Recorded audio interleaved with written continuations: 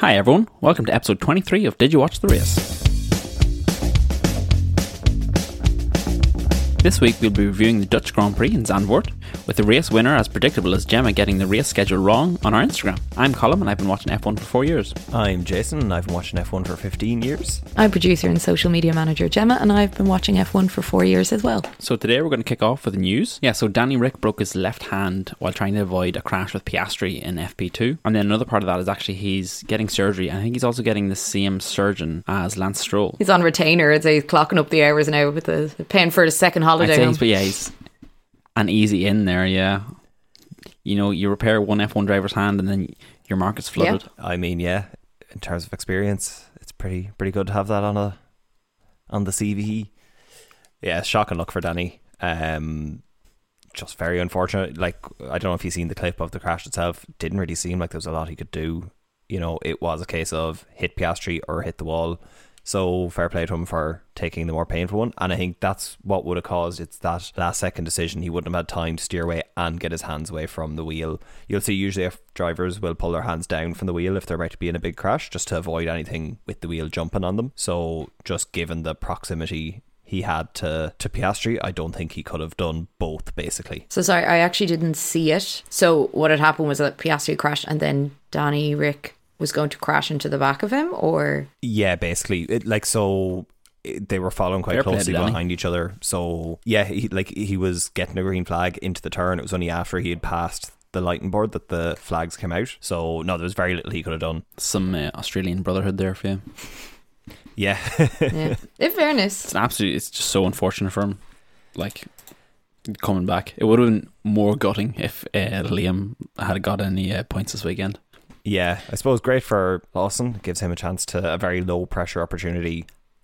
Yeah, and I think he done really well. Look, he didn't bin the car. That would have been the one thing they said to him going out. It's like, just don't crash this weekend. There was zero expectation of him. He had one practice session in the car before qualifying, so he finished ahead of his teammate. Yeah. So yeah, I'd say it was also pretty last minute, obviously, with it being an FP2 that Ricardo got hurt, and then probably there would have been assessments like, oh, can he race, can he not? Oh, actually probably would have been pretty quick, being like, yeah, your hand's broken. Yeah. Can you move your hand? No. Well, you can still drive though. I'll just, strap your wrist to the wheel. Less buttons, more. Would have been fine. Less crashes, more. So the line from them at the moment is that he's targeting to be back for Singapore, which would, I suppose, make sense. Is, look, no way he'll be back for next weekend in Monza, but Singapore seems like a horrible track to come back to from an injury, just because it's one of the tracks the drivers say every year that's so quick though. Like, yeah, it's 3-week turnaround. Lads, like if I broke my hand, I would be milking that. I'd be off work for a month at least, minimum. And then even then I'd be like, oh, I can't type. Yeah, but I would say he flew to Barcelona and got the surgery and out in the same time it would take us to go into A&E and be seen. So, also, we don't get paid in millions. So yeah, but yeah, so he's getting the best medical care in the world. So it makes sense, I suppose, to target that. And I'm sure it'll be a case that they'll have Lawson there ready as well anyway. Maybe if Danny Ric will do FP1, see what the story is then, they have time to kind of to juggle it around a bit. But interesting to see what Lawson can do now in the car next weekend with a full race weekend, kind of. Yeah, that'll be good for him. Really good experience, and definitely a lot of eyes on him for obviously next year. But yeah, so really hope you get better soon, Danny Ric. I suppose that brings us on to the actual weekend then. What did you make? Did you watch the race? The episode. Yes. Did I? Yes. Did I? Yes. I did. It was a pretty good race, I think. I think it was really good. I thought it was a great race. Yeah. Yeah. Very exciting. I think it's probably one of the better races this year. In recent memory, at least. I'll probably have to go back and read my notes when we're putting it on the... Yeah, putting it on the table. The rain, the different strategies... There's the chaos. There's a good few fights as well throughout the field. The Mercedes terrible strategy being covered up by decent driving again, and yeah. Well, George had to retire.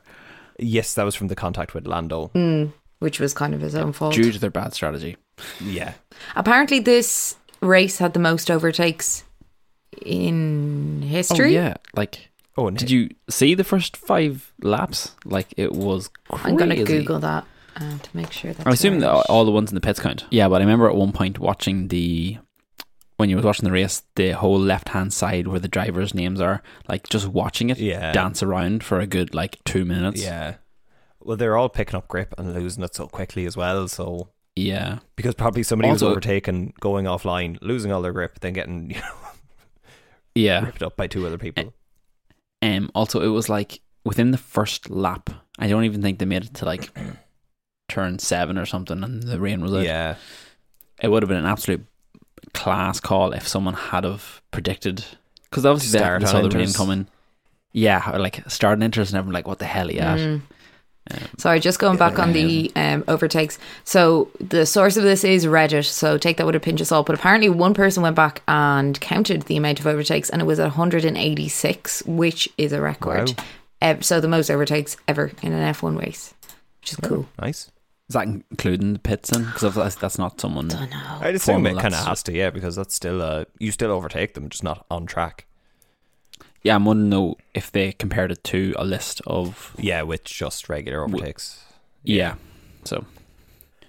But yeah, I suppose the race start and Mercedes, I don't know what they're thinking with Hamilton on mediums from the start. But did anyone else look at that odd and be like... Toto had been talking in pre-race about the rain coming in very quickly. Softs are well known to be the better tyre in rain and off the start if you're only going to be racing for a couple of laps. Obviously, that's what they were trying to do. They hoped maybe the rain would stay away for long enough for the mediums to kick in. But I think also people were thinking... quickly it rained, it just seemed daft. Yeah, I also think people were... I think the teams were thinking that the rain will pass over so quickly that the track wouldn't get drastically wet and they wouldn't need to change. Yeah, I think because when initially the rain came out, people didn't pit because they were thinking it'd be over soon and they'd just hold out. But obviously then, whenever it didn't and people on the inters were obviously doing very well, people had to swap. Yeah, I think that's like Mercedes were one of the last to pit, I think, for inters at the start. I think they were, yeah. Which... Yeah, but that's just, again, a sunk cost fallacy of, we've already put the mediums on, let's see if we can push it out. But there's the old, it's not really a saying in F1, but like, you have to be on the right tyres at the right time. And regardless of what that costs you in pit time, they were making up the the time for the pit to enter in 2 or 3 laps. Like, it was that big of a delta. And that's not even taking into account the risk of crashing or completely ruining your race, I think Perez was the first into the pits, and obviously it paid off for him, obviously not in the long run because he got screwed over and he just fucked up at the end as well. But the one was Albon. I think he also benefited a lot from the wet. Jesus, he just cruised on them tires. It's brilliant.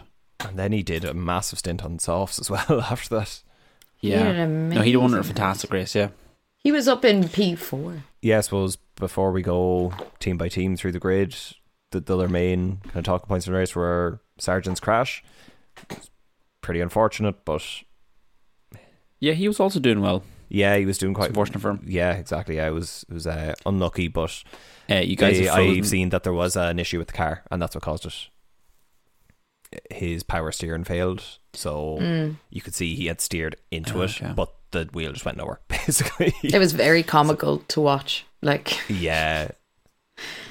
Unfortunate. It was also unfortunate for him because I think this was his first weekend where he made it into Q3. Yeah. Oh, was it? Oh. Yeah. But look, each of these things are they're character building for him for the future. But yeah. He's actually having a decent year, I think. Yeah, exactly. We can talk more about him, I suppose, in the Williams section. The only other kind of takeaway I had from the race as well is the uselessness of the wet tyres, the full wets. What? Yep, agreed. When are wet supposed to be used? Because when I was watching the race, I was like, surely this is a time for it to be used. Like, it was red flag because it was so wet. So surely, yeah. I don't really understand. I think it was more of the case of the teams being stubborn because everyone went on to inters, hoping that it would be fine.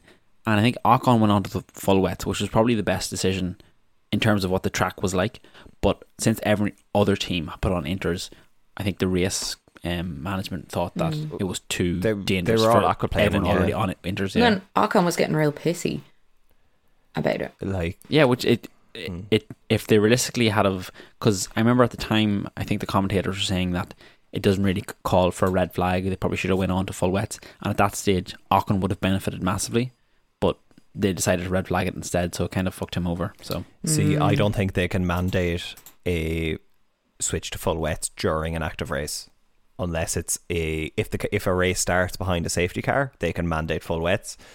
If, say, like after the red flag, they could have mandated full wets, but I'd say the situation had abated by then. But when there were drivers out in intermediates clearly aquaplaning, like Perez aquaplaned and Zhou aquaplaned, you can't really hold off on the red flag to teach the drivers a lesson or teach the teams a lesson. Exactly, yeah. It's just too dangerous. That runoff area was getting a lot of action.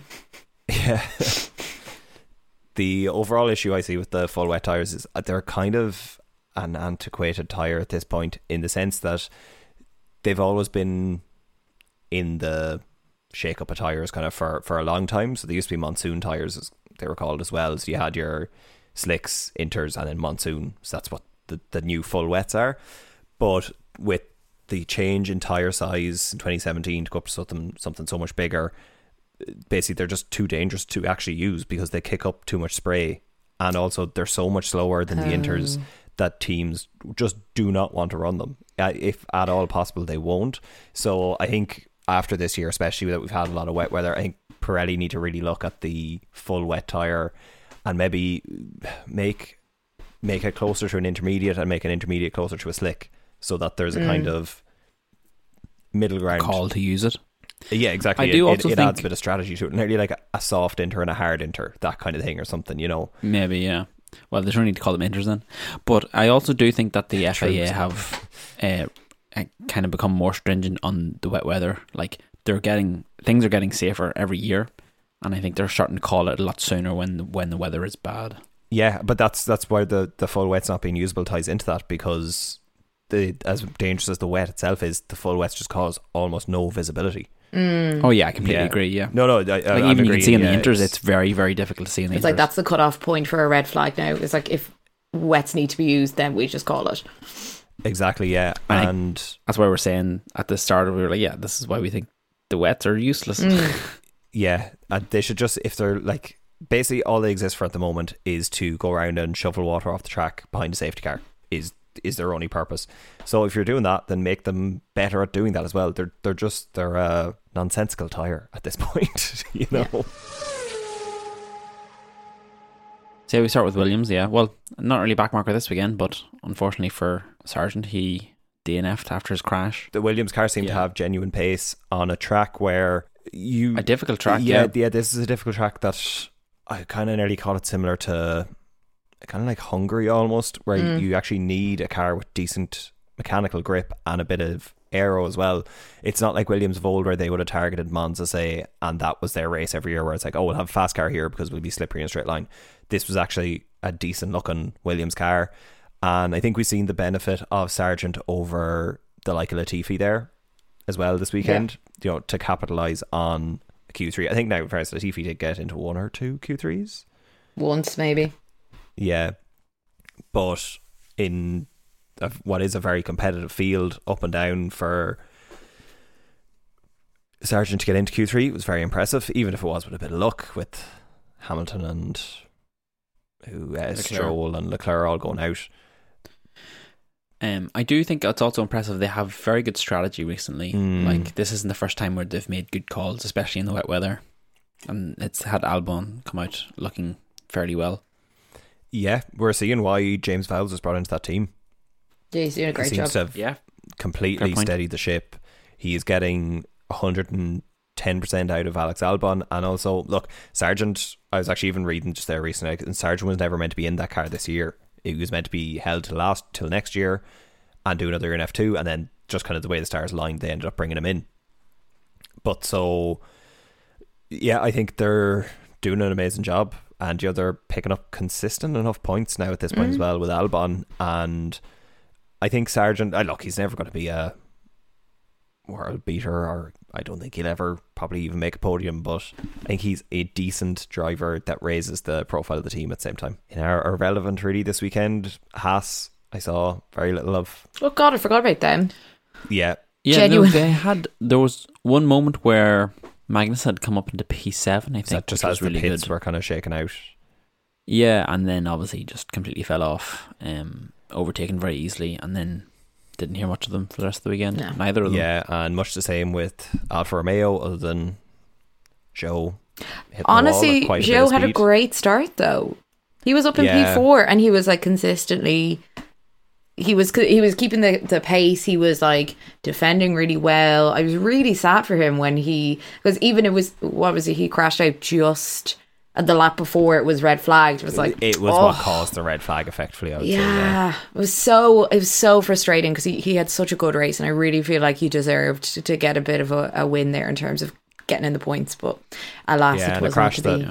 A crash that largely wasn't his fault. Like when the cars are aquaplaning, there's effectively nothing the driver can do. Yeah, so there's nothing you can do. You could see when Perez braked, Yeah. like he was turning the car, there's just absolutely nothing, and it just looked like he drove straight into the wall. And those puddles on the track are developing lap by lap as well, because as cars are going through, they're moving them around slightly. So where he would have been spotting his usual braking line, that may now be full of water effectively.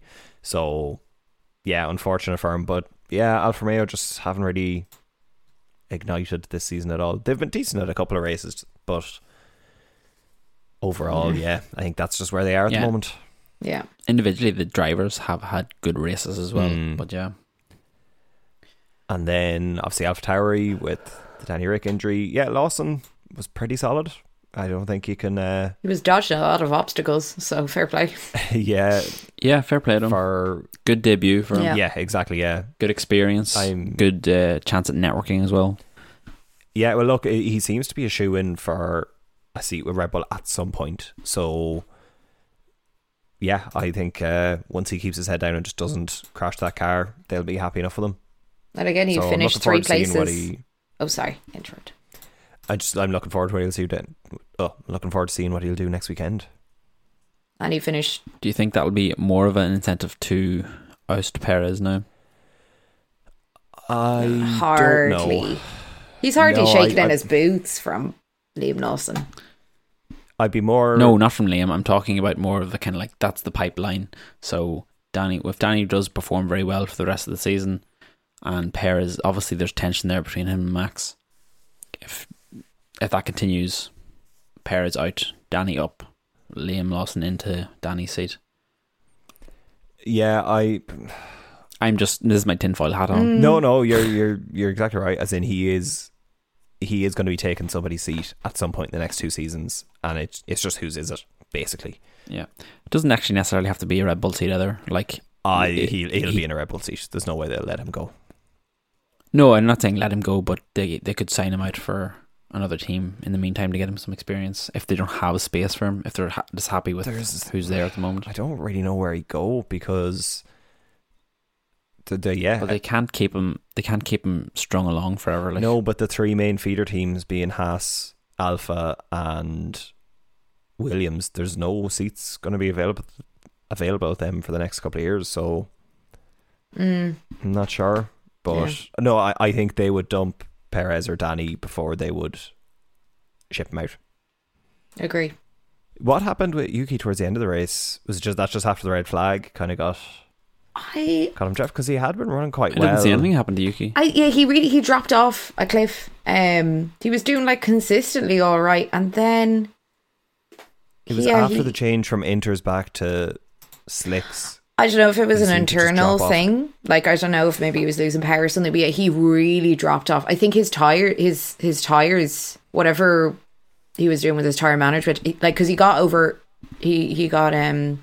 lost 2 places within 3 corners, which is mad. So he obviously just wasn't having a good time with them tires once he went back on the slicks.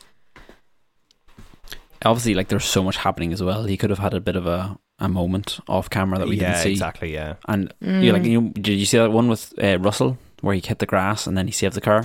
Jesus, it could have easily been something similar to that. Yeah. And just could have been easy. Yeah. Exactly, yeah. Yeah. Exactly.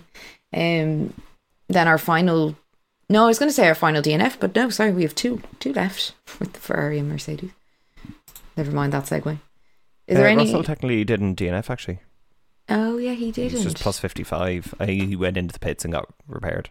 Okay. Well, then our final DNF is Leclerc, if we want to talk about Ferrari, who are like jumping up and down the field like no one's business. Yeah, so just a bad weekend all round really for Leclerc, wasn't it? Oh, yeah. Yeah. They also had that moment again in near the start of the race when Leclerc came in and there was no there was very late communication between the team and him, and they ended up not having the tyres ready for him when he got in. Yeah. In fairness, actually, that happened to a few teams, so I wouldn't put that one completely on Ferrari this weekend. Yeah, and especially how tight the pit is in Zandvoort as well. If they were trying to get two drivers in or out, it was nigh on impossible. So yeah, I think you could give teams a slight pass outside Mercedes this weekend. Leclerc took, well, he didn't take full responsibility, but he basically in his interview afterwards said that he had made the call to do inters while he was like coming into the pit lane, which is why, and he was like, I don't regret making that decision because the time he would have lost if I had stayed out for another lap on slicks would have been worse than the time we lost like fluting around with the inters, which I thought was interesting. Yeah. So he seemed like he didn't, there's no bad blood for once between him and like the team, which is Ferrari. shocking. Yeah. I think this is one of my issues with Leclerc. I think like I like him and he's a fast driver, but I do think he's very rash. I don't know if he's been there for a while as well. He should be more or less a seasoned driver, but I think he's too preoccupied with getting ahead right now. I think he makes rash decisions sometimes. I think he focuses on the little things a little bit too much. Yeah, I agree, Colin. Like he almost can't see the strategy in full, and then he gets lost in the details a little bit, and that's to his detriment. Yeah, I think he's a product of Ferrari. Yeah. You know, outside of his first year, he's only raced with them, so I think he hasn't had a great learning experience within the sport, maybe. I do think Carlos, though, is kind of like the opposite of that then, where I think he does see the bigger picture. He doesn't make that many rash decisions. He's obviously not as fast, and he can't keep the pace as well as Leclerc, but when he is in a race situation, I think he knows how to keep his cool, and he makes relatively good decisions. I agree. Even when the team aren't, he usually can hear him on the radio saying, I don't think this is a good idea, we should do this, and usually he ends up being right. Yeah. He had a super race though, like it's so consistent. Yeah.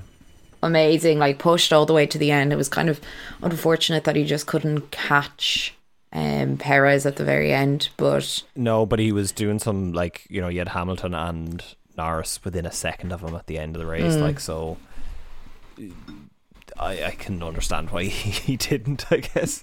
Yeah. But yeah, that was some tremendous defending for the last felt like 10 odd laps after the red flag. He was really good. Yeah, actually the last like 2 or 3 laps for him were very exciting, I thought. Yeah, I agree, very, very good. But Ferrari overall coming into Monza, I feel like since 2020 they haven't had as bad a form coming into their home race, their true home race. Do you reckon? Yeah, outside of 2020, this is the first time maybe since 2009 they've been this bad. They've just been completely anonymous this season, which is almost worse than in 2020 where they were openly shit and knew it, but they were so shit that it was like, oh, we know we have to change up for next year, this is fine. Whereas this year they're just bad. They feel very lost. Yeah, now, but we are in the first year of Fred's reign, so I think he should be given more time, but this is Ferrari, so... Sorry, I was going to say, even in terms of, like, God forgive me, synergy. Like, the relationship between Carlos and Charles, like through the radio, obviously we only get a snippet, but even hearing those little conversations about, like, who should be overtaking who and, like, who is faster than who, it just seems like they're not, like, none of them are aligning with each other and the strategy, and they're all, like, on this individual path, and, like, they're not all coming together. Yeah, but that's something the team should manage. Like, I can understand the drivers being irritable on the racetrack, but like if the team can manage to have like those conversations beforehand and have those scenarios mapped out, I don't think the guys would be as irritable. They'd be like, "Oh, this is what we agreed. Fine, 100%. you go on ahead." Like, it's just poor management. But them kind of management issues being there when they're so average is not a good sign, because that means when there is something on the line, hopefully say next year for them, they're already in that kind of bickering mode. Mm-hmm. So you'll need some strong behavior now. Yeah, exactly. You need some strong management over the.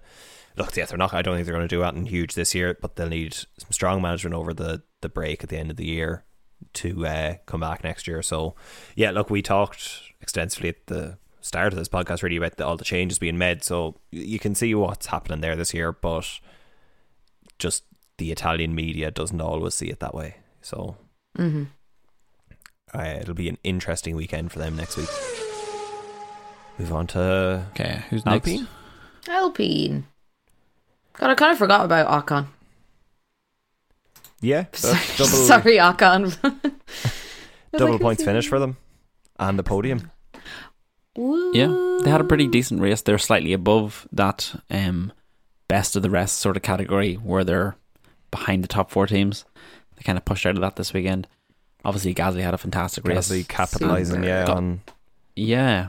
That's like prime. Like, he was racing like he was back in 2020, where he was just smashing it and like being so consistent and having such a strong drive. Yeah, look, I think he's the better of them two drivers, but I really like Ocon as well. I think Ocon is I think they're very matched drivers, to be honest. I would agree, actually. Yeah. I think they are they're similar, but I feel Gasly is who I would be backing on any given weekend to outperform Ocon. Yeah, I think I would do that purely more just because I like Gasly more. Not on I don't think I see them as much of different drivers. I don't particularly mind Ocon. I know he gets his fair share. No, I don't mind him either. I just hatred, like Gasly. Yeah, Gasly is a likeable chap. Gasly has an open proposal from me, just in case he's listening. I'm always available for marriage for him, just as a side note. What if you're already married? It does not matter. Well, actually it does legally, but you know. Yeah. A spiritual you marriage. Can get married in different countries. But yeah, in the post-Otmar era, yeah, it seems to be going well so far. Alpine seem to be doing okay. That's 2 podiums now, so fuck yeah. Yeah, but they were on the up. They were on the up. Yeah, look, I don't think this is down to Otmar leaving directly, and I think this will come back to bite them as well. So yeah, I think this is this is very similar to this is actually the antithesis of what we were just talking about with Ferrari. Yeah. This is Fred's first year. You need to give him a chance. This is Alpine's first year without Otmar. You need to give them a chance to fuck up. Yeah. No, but look, a team can rally around that sort of situation. I don't think they're comparable situations at all. As in Ferrari, there was a massive amount of changeover of staff up and down the field, whereas this was the top dogs getting removed. And when that happens, you can get a sort of a vacuum effect that kind of the people around them will push themselves out a little bit harder, maybe to try and pick up the slack. Pick up slack. It's kind of similar there even to, like, I don't know if you've heard of the new manager bounce in football, where a manager gets sacked, new manager comes in, and almost straight away the team start winning, just because everyone is like, oh, we need to start impressing, we need to start trying a little bit harder at everything, give an extra couple of percent. It doesn't matter if the new manager comes in and does the exact same thing. It's just that kind of effect of a new face. Nobody's safe anymore. You have to ensure you're doing everything right. So yeah. But that rarely, it's a band-aid over what are clearly systemic issues at Alpine from the overall management, not of the F1 team itself, but from higher Alpine, like actual the Alpine board or whatever. Yeah. And next on the list is Mercedes. Mm-hmm. Yeah. It was a poor weekend from Mercedes, I think. Yeah, to quote George, he was predicted for a podium. I don't get why. No. I don't know why you said that. No, I don't get why he's getting loads of hate for it. I don't know. I just think it was a funny comment. Because he's easy to hate on. Yeah, because he's a bit of a whinge, so he's kind of... Yeah. I don't know, it's just kind of funny to be like, oh, sure. But he's, 100%, there was no reason why he Like, he wasn't delusional. No, like, and they would have their own, you know, how their race should be running in their head, and they would have talked it through with strategy team.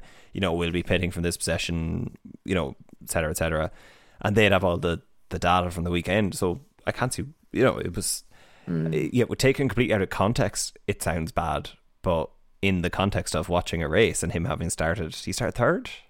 He did, yeah. So yeah, I don't know. It just seems he just couldn't recover after that first pit stop. Obviously, yeah. It came too late, and he just, like, the highest he could grapple back was P6 at one point, but, like, I mean, yeah, wasn't great. He probably could have kept going if he didn't have so many issues. But all at the same time, I think it's a funny comment because it was like, I don't know, maybe for him, maybe not, but to the viewers, it was like very obvious why he wasn't where he was. I think he said it as well, like maybe when you dropped to P17, where it was just yeah. But that's what I mean. I think it came out of such. It wasn't a why am I in the podium. It was more of a why am I in 17th. Yeah, comment. Which is a valid question. Yeah. In fairness, yeah, I was like, because like obvious from our point of view, Mercedes made some bad decisions. From his point of view, he's pointing an accusatory finger. Yeah. But yeah, then obviously his race ended with contact with Lando. Well, his race effectively ended with contact with Lando. Yeah. So yeah, a weekend to forget for George. Hamilton, I don't really know where you seem to get the pace out of in that kind of middle stint to get up as far as sixth. Given their terrible strategy off the start line, their terrible timing to pit to inters. I think that's his experience. Tire management. Yeah, maybe, yeah. Driving ability. I agree. Just good old Hamilton. He really did. He very slowly but surely kind of crawled his way up to P6. It was very methodical. Yeah, very impressive. It looked. He was playing the long game, like. Yeah, just complete juxtaposition, I suppose, the two drivers compared to Mercedes. Well, I keep seeing a lot of people saying that they were always like this and that the car was just so fast before. I don't really buy into that. I think there was very surprising to see Mercedes make a slip up like they did this weekend before. I think there was times when they got away with it because the car was fast, but by and large they were good at strategy. Oh yeah, and yeah, 100%. Look, strategy is easier when you're coming from the front, but there was multiple times they absolutely nailed, say, 2 stops over 1 stops in like Barcelona and Hungary to get past Max. There's been, lots of cases through the years where they've done great strategy. I don't think they've immediately forgotten how to do it, but I think just this year and last year, it's corresponded with their fall in pace. I don't necessarily think they're correlated. Mm-hmm. I completely agree. But they'll need to get it sorted for next year if they hope to have any real chance to push it on, because if anyone's going to dethrone Red Bull, they're going to need to have all their ducks in a row. Mm-hmm. I was going to say that. It was weather for the ducks at the weekend, so. It was indeed. Well, we move on to then our other podium winner, which is Aston Martin and Fernando Alonso. Yeah, again, well, Fernando Alonso and Aston Martin is probably more. Sorry, yeah, I mean, he's carrying that. Stroll, again, where like he finished P11, but he was down in 17th for a very long time. Yeah. I was about to ask, was he racing this weekend? Was he even present? Yeah, he in the was, room. But and like he usually thrives in these kind of changeable conditions. That's what you said famously decent, a couple of weeks ago. Up until this year, he's been You've pretty jinxed him. solid. Gemma, your eyes look driving. very accusatory. Yeah, I don't know. I think Stroll has just kind of gone this season. I think he's talked about already having to go away and look at why his hand. Yeah, he did break his hand earlier, so we probably and his should toe. go It's this his big way. toe. It's very important. I actually read an interesting kind of breakdown on that at the start of the season he would have been on heavy painkillers for the hand while racing, and that they can they can reduce kind of anxiety or stress in the situation, and that might have helped him at the start of the year when he was decent coming up against Alonso. But I think he just needs to get this season over with and regroup for next year at this point, because he's getting upended Nowhere fast. Yeah, I don't know, it's just between himself, Perez, and I suppose Russell and Sargent, sorry, I suppose they're the ones getting creamed by their teammates. I don't know a good word. Ooh, that's an interesting choice word. I think though Stroll has always he's always struck me as someone who is very self-aware of his situation, circumstance, etc. And like, I think he knows more, and he's probably extremely realistic, more so than any of the other drivers, about like, right, I know exactly what I need to do to bring myself, like, I mean, he is not delusional in any way that like he is on the same level as Alonso. Like, he'll know that. So like, I think, yeah, the only thing he can do is like regroup for next year. Like, he doesn't need to be told any further that he's doing shit in comparison. You have nothing else to do but to give up. Yeah. Is basically what we're saying here. And he knows it. Give up in like the short term, you know, go on a little retreat or something. I don't think give up, but as in just get through it. Yeah, don't target beating Fernando, target, you know, beating yourself. Yeah. It's you versus you. Exactly, yeah. But going off, like, a lot of the drivers have talked about getting therapy and psychology in around it. It strikes me as somebody who needs a bit of mental fortitude to deal with the pressure that's being put on him by Alonso and then the media, etc., because of how good that car is. So, yeah, I think next year is when we make or break for Stroll. Yeah. Because I think him and Leclerc could get a package deal. Because I think this year he deserves a bit of a free pass. He hasn't been in a great car in a long time, you know, so I think he's built, for me, he's built up enough credit over the years that he can have a bit of an off year. And it sounds so much worse though when you say it like that. He hasn't been in a good car for a while, so he can squander this one while he has it. Yeah. We are Lance Stroll apologists.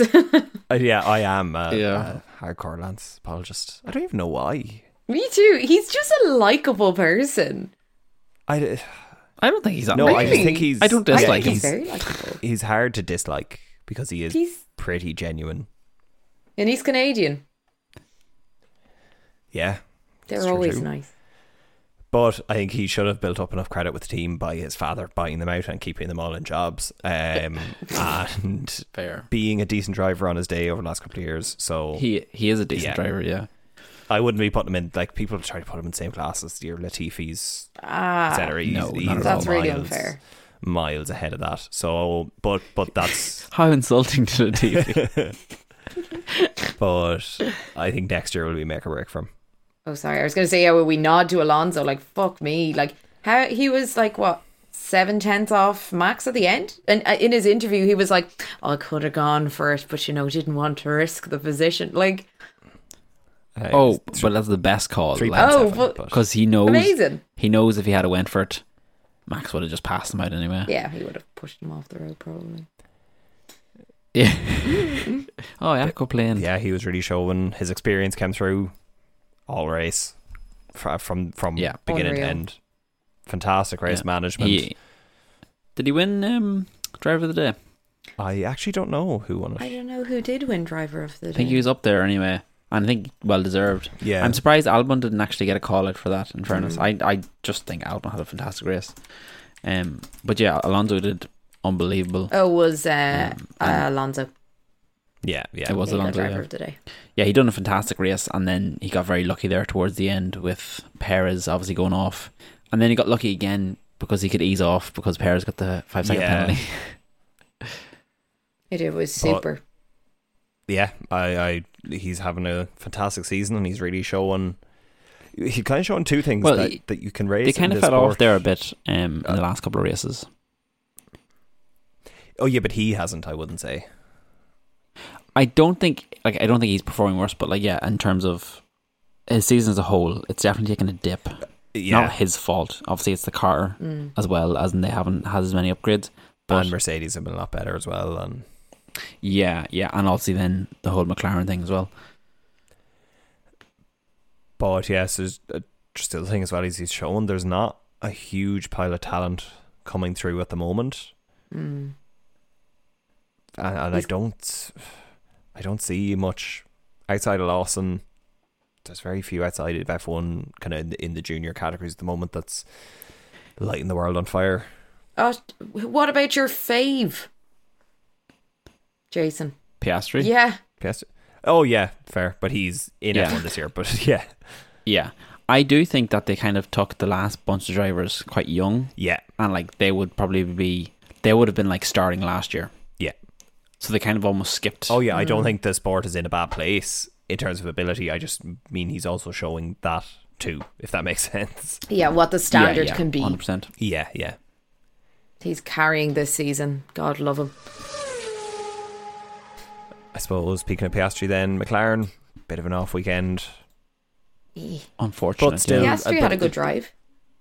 Yeah, solid drive, and so did Lando. I was just about to say, it bit of an off weekend for them now is a double points finish. They had very, very good qualifying. You know, it's... Yeah. Yeah, Lando P2. Nothing other than... I think they had quite good defensive racing. Yeah. And a couple of decent overtakes. And there was a from good Lando. fight between Lando and Hamilton. Had a scrap pretty much the entire race, which was quite enjoyable to watch. That was good. I enjoyed that. But yeah, big change of fortunes in them though, from this being our first race after the summer break. Say from the start of the season, they've really turned that car around, and everyone in McLaren seems to be enjoying it at the minute as well. It seems to be like a really good place to be working. Then that just leaves us with Red Bull. So do we see them losing a race this year? In No. In a race where Verstappen doesn't get taken out, would probably be more. I don't see Max losing a race for the rest of the No. year. I see Perez coming last a couple of times. Max Last is harsh. Effectively last. When you're not first, you're last. If he's no, for Perez, if you're not second, you're last. So what? Max is currently 138 points ahead of Perez. Has he finished the championship yet? No, not yet. But there's more between Max and Perez than there is between Perez and Norris in 8th. Jesus. Wow. Yeah. And obviously then he levelled with Vettel this weekend with 9 wins in a row. 9 on the trot, yeah. He'll 100% break Damn. that like next race. Oh, easily. Yeah. Monza's a bit of a bogey track for him though. Last year Is was his it? first ever win at Monza. Really? Yeah, but like he's just on form. There's no chance. Yeah. Of he's, like the car is fantastic. He's doing a fantastic job. Like you even seen this weekend where people are preserving their tires for when they're on the inters. They're trying to preserve the tires to kind of make them last through the rain, and he didn't give 2 damns. Yeah. That's... Yeah. And he was still fine. I think we touched on it earlier, but there was one point, he gained 5 seconds on Perez in one lap on the inters, in the first stint of inters. Mad. Yeah, and Perez may have been getting told to mind his tyres, but the fact that Max was able to do that and then still make the strategy work, then what was Perez minding his tyres for? And I don't think he was 5 seconds worth of conserving tyres. You know? Yeah, that alone shows the difference in standard. I don't really see, in fairness, though, where people are trying to make this scandal out of that they let Max undercut Perez. If anyone was looking at a timing screen in there was a clear first driver. I think they saved Perez a bit of shame from Max just breezing past him on track. Yeah, maybe that was a bit of saving face. Yeah, do the team orders in the pits rather than anywhere else. Yeah, definitely. Yeah, I think Perez also just... Well, now I think I'm like, oh, did he have that much bad luck? Or maybe it was just him not being particularly great this weekend. Maybe a combination of both. I think Perez is doing... I think he's having a good season. I know he's messed up a few times. But at the same time, he's second in the championship. I think it's just the fact that he's getting compared to Max, and he's having... probably the greatest season of F1 technically of all time. Yeah. So one of the best drivers of all time is in arguably the form of his life in what will probably be the best car you'll ever have. And the probably best car driver pairing that we've seen so far. And that's what he's getting compared to. Is it really that much of a fair comparison? Yeah, but he still has nearly, he has 60% more points than Perez. Oh no, I completely get that, but like, No, I don't know. I just feel like he's think fine. Like, Perez is still massively underperforming that car.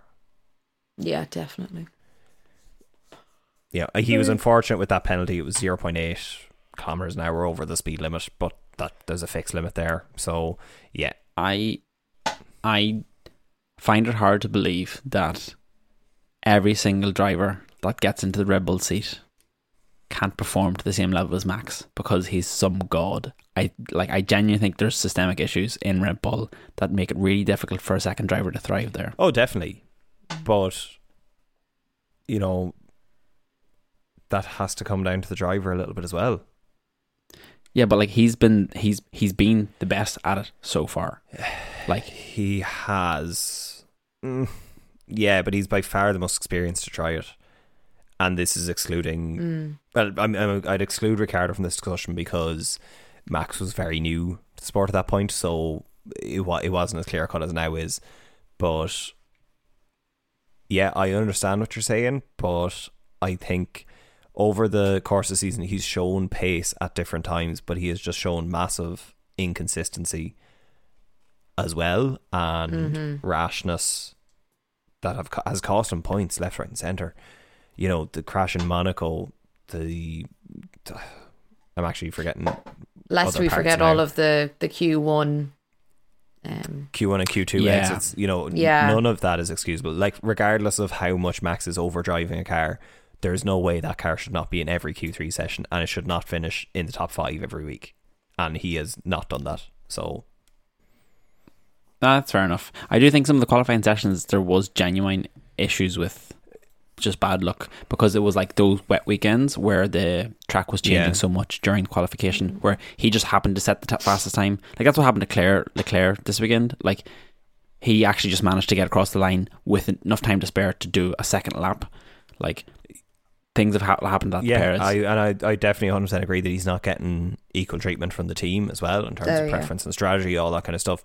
But even still, I think he's so far off the pace that it's hard to see where to start making arguments for him. Yeah, I just think so I definitely agree that he's probably not doing the best he could in the car, but I think he's not doing the best in the car because there's issues with Red Bull. Issues. Yeah, there's 100% issues with Red Bull. And I think Red Bull are starting to come around to that as well, with how much Max has hinted towards retirement at the end of his contract. And would Red Bull fall into obscurity if they didn't have that? But I don't think they would, because I think they're lining up a Lando or Charles maybe Piastri. Or Piastri, yeah, exactly, somebody to hop into that seat if Max isn't going to be. And I'd say, look, Max probably give them a heads up being like, hey, I'm going to retire next year, get somebody in, you know. When is his contract due to end? 2028. He signed a massive, wasn't it? Yeah, so he'd be 30 odd around that, and I could definitely see him leaving to go and race another series. I don't think he would retire from racing. I think he'd just go and do other things, because it's hard to see, you know, it would need a perfect set of circumstances, similar to say 2021, where he doesn't want to be too far ahead and winning all the time, but he also doesn't want to be too far behind.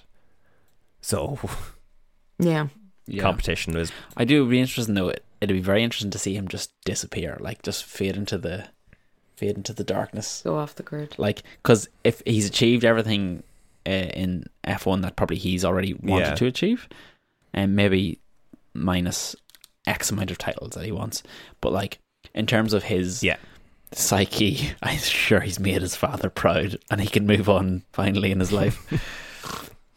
God, don't even open that can of worms. He actually live his own life once he retires. Yeah, well, like, but that's, I think, him living his own life is he's already set up a GT3 racing team. So, and he's talked a lot about getting sim racers into real racing and all that kind of thing. So, no, I think he's happy enough for. I think he'll just very much kind of a la Captain America at the end of Endgame, where he was just like, no, I don't think I will. I think he'll just go out completely on his own terms when he wants to. But look, that's still a few years down the line. I shudder to think what sort of state the sport will be in if Max stays in the form he is in now, Yeah. because it feels so different to the Mercedes dominance, and that's the most comparable thing I can kind of draw to, where that was Yeah, at least there were some weekends where it was like, someone's going to give them a run for the money. We had 2 out of 3. Like every weekend was someone's going to give them. Well, for no, money. it was one of the 2 Mercedes were going to win from 2014 to 2016. Both 2014 and 16, the title went down to the last race, and in 2016 it went down to the last few corners where Hamilton was trying to back Rosberg into the pack, that kind of thing. There was a vicious rivalry between 2 fairly equal drivers. Hamilton kind of cruised 2015, to be fair, but at least they were fighting each other, and then it was kind of the rest of the grid away from that. Whereas this is just kind of, how much is Max going to win by? But yeah, no, dominance is not good for the sport, no matter who's dominating. I was a Hamilton fan, I still found it boring for years, so yeah, we'll just have to wait and see. But look, Max is doing basically everything perfectly. I think we've chosen probably one of the worst seasons to start a podcast. As we have said so many times, yeah. I suppose that's a nice segue on to rate our race for this week. I think this is pretty high. I'll grab the top 3. Our current top 3 is Austria, Spain and Monaco. I'd probably throw this in a top. Can you read out the notes there? Nope. Fuck, what happened? I'd put it now. Wait, Austria, what and what? Austria, Spain and Monaco are our top 3 at the moment. What's first? Yeah. Austria. I remember Monaco being a very good race. What's and number it was for 4? similar circumstances. Silverstone, Miami, then Spa, then Australia. I think this was relatively memorable. What happened in Austria?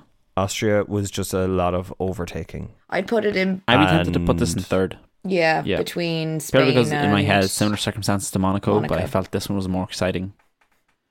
Yeah. Yeah, that's my thinking as well, Colin. Yeah, fair. Okay, I'm getting Right. outvoted. Why? Where would you put it? I'd probably put it second, but I'll survive. Congratulations Jason. to... Where are we? God, you go about it. Congratulations Zandvoort. to Zandvoort for bumping Monaco off the 3rd place. Next weekend we're going to be racing at Monza. Well, we aren't, but F1 will be racing at Monza. So we'll watch that with intent and then have our race review next Wednesday. If you've enjoyed the podcast, be sure to give us a follow on Spotify, Apple Podcasts, or wherever you listen. It really helps if you leave us a review, and make sure to tell your friends and family to give us a listen. We're also on Instagram at Did You Watch the Race, all one word. And while you're there, be sure to check out Coley Illustrations, who do all our lovely artwork. So, thanks for listening. I've been Jason. I've been Colin. I've been Gemma. And we'll talk to you next Wednesday.